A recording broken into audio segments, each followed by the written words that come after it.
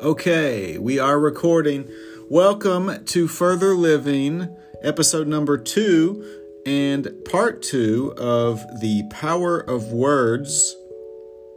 Welcome. Episode. My wife, my lovely wife, Manu, said welcome. I say welcome as well. Let's get to it. The people don't want to hear our banter. They want to hear some psychological knowledge. And we have that in spades. Yes, that we do. We do have that in spades, although it's much more fun to banter. Yep. All right, let's get to it. Let's focus. These people want this in a minute because I've noticed on the analytics, people, if they don't get the knowledge quick, they bounce quick. So let's get this. Part 2, Power of Words. All right, let's read a quote from Lao Tzu.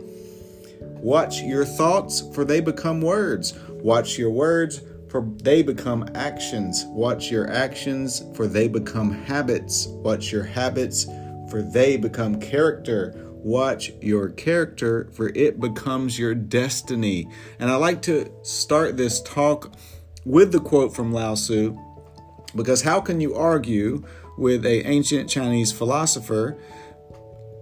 Because a lot of people, when I talk to them about the importance of the words they use with themselves and with their friends and family, a lot of people like to say, well, it's just words, just semantics. But it really matters. The words we use shape so much of our life. And apropos to what's going on, I like to point out to people that if you don't think words matter, notice a politician when he speaks. A lot of money and time is put into the exact words and slogans politicians use. Words matter. Well, they certainly matter in our job, right? That's all we do. That's right. That's all we do is talk and give words to people. So if we were haphazard about that, we wouldn't be in business long. Okay.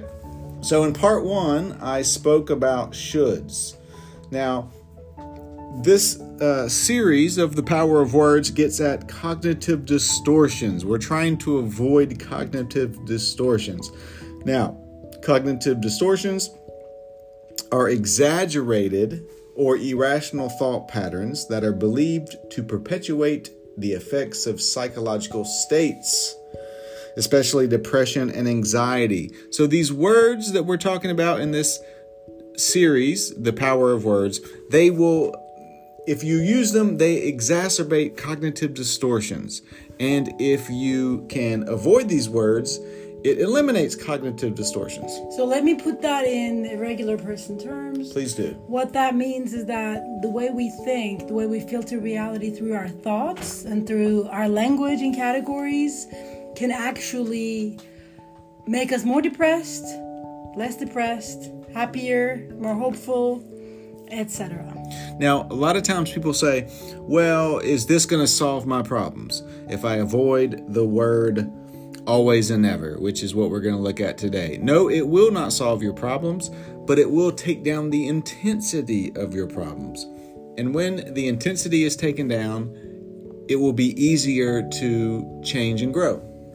Yeah, so it gives you a channel where you can more easily work through whatever it is that's going on with you. Right. So, always and never. Now, these words are especially important in families and relationships, which me and Banu know quite well because we are married. So you know how it is when you're really upset with someone. A lot of times you think and say, hey, you always do this. You never listen to me. You are always late. You never care about me. Or I'm always going to be a loser. Or things are always going to be like this. And that's actually a way you shape your own reality in order to perpetuate certain kinds of thinking that allow you to take only certain kinds of action. Okay, that sounded complicated. But if I say to Matt, for example, you never care about what I say, there's a couple of problems with this. First of all, never is never true. For most people, well, that's not actually true. Most or majority of the time, a great majority of the time, when you say somebody never does something, it's untrue. even if it's 10% of the time, the person probably does listen to what you have to say. Maybe that even once there was a situation in which they did listen. Let's give an example. Because here, what Banu is saying is that if you say to someone, you say to your significant other, you never take out the trash. And they say, wait a second, I took out the trash in 1987. So now the argument is about whether or not literally one time they took out the trash. So your point that you're trying to make gets lost. And it's not entirely accurate. I didn't say that correct. No, you didn't. You never say things correctly. I never say things correctly. I always mispronounce words. That is not correct. Sometimes I struggle with pronouncing words. Do you see how that's different? Okay. Wait, we lost your point there. You were saying about something being accurate. Right. So when you use always and never in arguments, it's not accurate. Let's try it again. One more time. You can do it this time. Accurate. I don't know why. Accurate. I don't know why I'm mispronouncing words. I think it's because I'm on the spot. All right. But it's not like I always do this. Sometimes when I'm recording podcasts, I struggle pronouncing words. You struggle with pronouncing words. All right, let's focus. Okay. Let's so focus. Meaning that once you get into that mindset, this is actually an example too. Once you sometimes get into a mindset of, I'm not doing this correctly. It feels like you're never going to get it right. It feels like you've never said it correctly, right? And it's more a feeling than actually reality. And we'll talk about that part in just a minute. Right. And that's one thing. Okay, so let me try to make my point. Let's not jump in if I mispronounce a word, okay? That really takes us off track here. When you tell your significant other you never take out the trash, now they are focused on the one time in 1987 when they took out the trash. It's a very American argument, by the way, but go on. Okay. So your whole point that you're trying to make is missed. Mm-hmm. And it is not an accurate statement. Because literally, it's not, they never take out the trash. That one time in 1987, they indeed did take out the trash. We got it. Okay. So say it in a very precise manner, and your point will not get lost. Also, as Banu was saying, a lot of times a feeling is involved in this. You can say, it's better to say, it's more accurate to say, it feels like you never take out the trash. Or you take out the trash so infrequently that it feels like never. Okay. So that seems to be a bit more accurate. And if we wanted to go even deeper, sort of like the shoulds, whenever we're saying always and never, it's a chance to actually unpack what we really mean. We could even go deeper and we can say, it matters to me a lot that you take out the trash every night. And it bothers me when you don't. So that's very different than saying you never take out the trash. Or it can mean, hey, I would like us to communicate differently around household tasks. And I would like a bit more respect and maybe more collaboration in the relationship. So even if you don't speak this way to each other, it's a good chance to look a bit deeper into what's truly going on with you. And it gives your partner a chance to say, okay, so something's going on here and it's not about me being a bad person. Whenever you say always and never to someone, they will automatically, and very rightly so, feel like they're being attacked and they're being told that they're a bad person. Yes, very good point. So when we use always and never with our spouses, with our family members, what we're really doing is punishing. We are trying to shame them. We're trying to attack them. We're not trying to keep a dialogue going. When I tell you, you never take out the trash, I'm trying to make you feel like an idiot because you don't take out the trash that much. Okay, so here's where I'm going to disagree. Disagree? Yeah. You always disagree with me. You never agree with me. Continue. let me disagree, because as you can imagine, I'm the one that's more likely to use the term always and never. So Matt's more expressing his point of view in that maybe he's thinking that I'm trying to make him feel like an idiot when I say that. I would say a lot of people who use those terms always and never are actually trying to get the other person's attention into something that's really important for them. They're not trying to make the other person feel like an idiot. They're probably trying to express helplessness, maybe even hopelessness, if I am to exaggerate, and a sense of just despair of saying this never happens. And so I want to talk about this other piece of it. I'm not a big fan of talking about the brain when we're talking about relationships especially, but I found this very helpful. Eventually, I gave up on resisting the brain explanations, and you can take it as a metaphor if you want. There's a way to think about the brain as being made up of 3 parts, and they seem to be sort of just pasted on top of each other without really working together. And those 3 parts you may have heard is what I call the lizard brain, the reptilian brain, the mammalian brain, which I call the puppy brain, and then the human brain.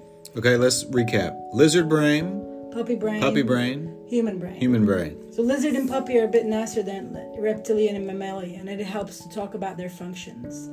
So the lizard brain and the puppy brain are the older brain, what we call. Evolutionarily, they're older. And the lizard brain is the part of our brain that we basically share with reptilians, where you don't really form attachments. They're not about emotion. They're more it's about survival. It's the brainstem, and it regulates the autonomic functions. Okay, so bear with me about this lecture part. It will become a lot more interesting, and we will talk more about this later. And then you have the mammalian brain that we share with mammals. That is a lot about forming attachments, relationships, memories, emotions. So this is the old brain. The old brain doesn't usually have a sense of time. Things feel like they happen in always and never land. The past is the present. I like that. Always and never land. The past is the present, and the present is the past. There's not much of a distinction. So when we really feel emotional about something, and it gets triggered in us, the old brain gets triggered in us, it tends to make us see things in what we call black and white terms, in extremes, in always and never. And it feels like if something doesn't happen, we're going to die. It does tend to touch our attachment wounds, which again we're going to talk about once we're done with the words piece of our broadcast. Podcast, they call them these days. That is, yes. And so it's good to remember, if you're in always and never land, that the old brain has come online. And the new brain has language. Wait, you mean old brain as in lizard brain? And the mammalian brain. Let's stick with lizard, puppy, and human now. Yeah. And so the lizard and puppy are hurt. They're confused. They don't know what to do. At that moment, things do feel really big. And that's where we Things feel black and white, you might say. Yeah, just like when you say, this person's trying to make me feel like an idiot. It's not a matter of saying, this person's having an experience different than mine. And they have a history, and they have a way of using the language that's different than mine. Let me see if I can empathize with them. That does not sound like the lizard or puppy brain. It is not. You automatically feel very quickly. Or any part of my brain. You very quickly feel like, I'm being attacked and I'm being told I'm a bad person. And this person must be trying to make me feel that way. And if I'm feeling like I'm being punished, it must mean that's what they intend for me to feel like. And it's the same thing. If they're not taking out the trash, that must mean they don't care about me. And a lot of these are nonverbal. They're just feelings that we get, or wider experiences of our meaning that feel really extreme. If I may jump in here. Also, okay, let's go to this. When they don't take out the trash, your lizard brain may say, they're trying to kill me. Well, that's a bit extreme. Well, the lizard brain is extreme, is it not? Well, it's sort of like this. When they don't take out the trash, it's something about our relationships. The meaning of it is to do with care. And you've been working hard all day, and it feels like the trash is part of your agreement with them. It feels like the person doesn't care about you. And if it doesn't care about you, according to this understanding, it really touches on our attachment relationships. And our attachment relationships are connected to survival. So it can feel like this person doesn't care about my well-being, period. And at a very deep level, we can interpret this to mean that this person doesn't care whether I live or die. Exactly. Not necessarily they're trying to kill me. But that's going a little too far. Well, you're trying to kill me a lot of times. What? Okay, so let's talk about that if you want. I'm just joking. I'm trying to make a joke about how the lizard brain feels so intense. Yeah, I would say the lizard brain, on the other hand, when you tell someone you don't take out the trash and you don't care about me, it can be like, oh, you think I'm a bad person. And the attack can literally feel like somebody's trying to threaten your well-being or your life at a very extreme. But I wouldn't say the trash argument would go down to you trying to kill me. I feel it would. I feel the lizard brain is that intense. Okay. All right. So everybody can talk about their lizard. That's right. Mine doesn't usually go so I'm going to die. Because my lizard brain goes to life and death very quickly. That's good to know. But mine is usually like, oh my God, I do not feel in control of my life. This is not a pleasant way to live. You probably go more to puppy brain, and I go more to lizard brain. Yeah, that's a debate that can be had. Maybe, we can even talk about, who knows? Maybe that's a point to make. Gender differences. Maybe some people, I think we're onto something here. Are we? Yes. Just listen now. I think that maybe in certain arguments, certain people are triggered to lizard brain type stuff. Some people are triggered to puppy brain.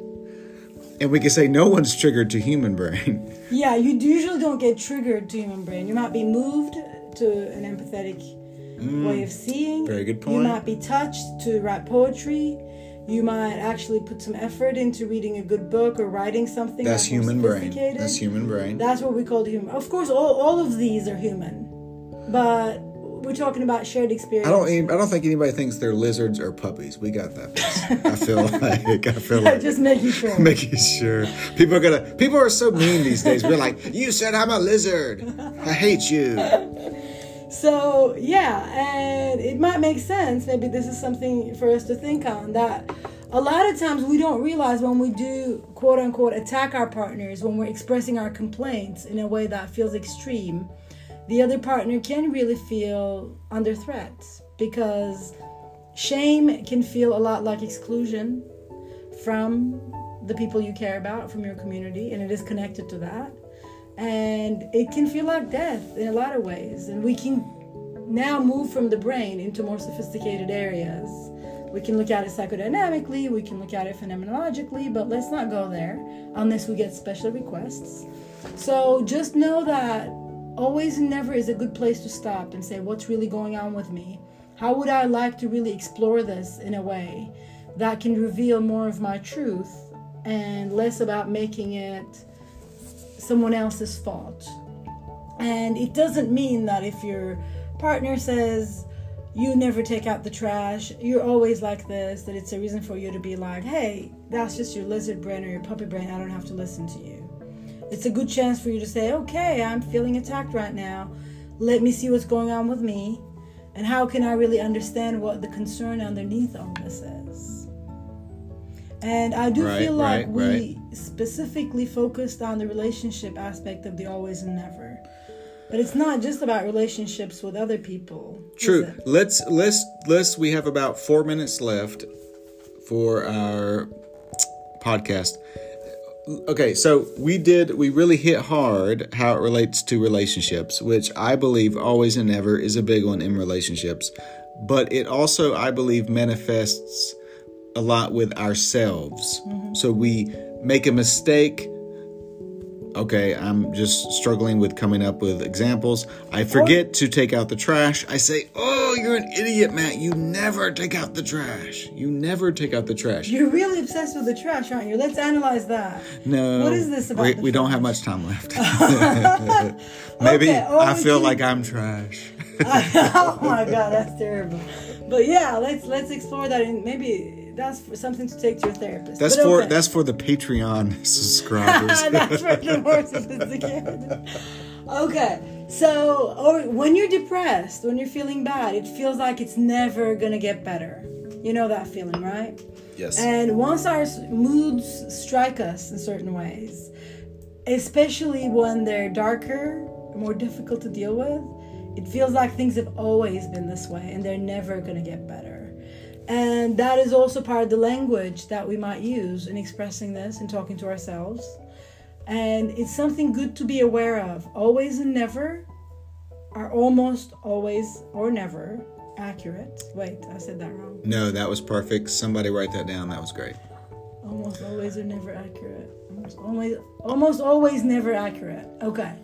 So anyway, we'll figure that out later. But that's something good to keep in mind. And when you're speaking to other people, your kids, your friends, your partners, it's something good to keep in mind. And if it is actually true, if you have a partner that's never taking out the trash, literally never, or never in 3 years, it sounds like there's a problem that cannot be dealt with by probably yelling at them or expressing it in the same way you have. Or using, ironically, using the words always and never. Yeah, and if you're feeling like, hey, I'm always depressed, and if that's in fact true, that means there might be something to be addressed. So you can look at these words, not as your enemies, but as little warning signs that you need to shift your perspective and look at things from another point of view.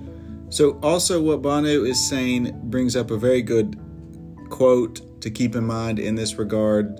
When you feel like, say you're struggling with depression and it feels like I've always been depressed, I will never be happy. There's a saying that's really nice. Feelings aren't final. Feelings aren't final. I thought that was feelings aren't facts. The feelings aren't fact or feelings aren't final. There's a lot of sayings with this. I like both of them. Feelings aren't final, because when you feel a certain way, you feel depressed, you tell yourself, I'm always going to feel depressed. This is terrible. I'm never going to feel better again. Feelings aren't final. Okay, that's a good one. Okay. Is there anything more you'd like to add about this? No, let's go to the lightning round to wrap up. Anything you didn't want to didn't want to say? Those are my Freudian slips. Yeah, we need to do a psychoanalytical series probably. Yeah, we're gonna, like I said, we're gonna analyze Matt in the next episode. No. Patreon subscribers get to see me analyzed. We will be putting up the Patreon link soon. Okay, what were you asking about what I never will say? Do you have anything you would like to say to end this episode? Obviously not, so you don't kill me. My lizard brain would never harm you, or my puppy brain, or my human brain. Would never, you say. So it's good to know if something is never happening, we can always look at the conditions. My lizard brain would never harm you as far as I know. It would never harm you knowingly. Would never harm you unless I have a brain erosion. Anyway, so again, no words are banned. Just know how you're using them and how to use them in a more sophisticated and successful way to express what it is you'd like to express. I have nothing more to offer, I feel. But if people have questions, do we have an email we give out to people? Or is there a way they can reach us? I feel like there is. You feel like there is? But feelings aren't facts. Feelings aren't facts. Feelings aren't facts. I have no idea if that's the case or not. We'll figure it out. Okay, turns out our email is livingfurther@gmail.com. livingfurther@gmail.com. Did I get that right? You got that right. Send us any questions or comments. And if you want us to answer something on air, like a struggle you're having, a quandary, a query, a quip, send it to us and we will discuss it on air. All right, take care and be well.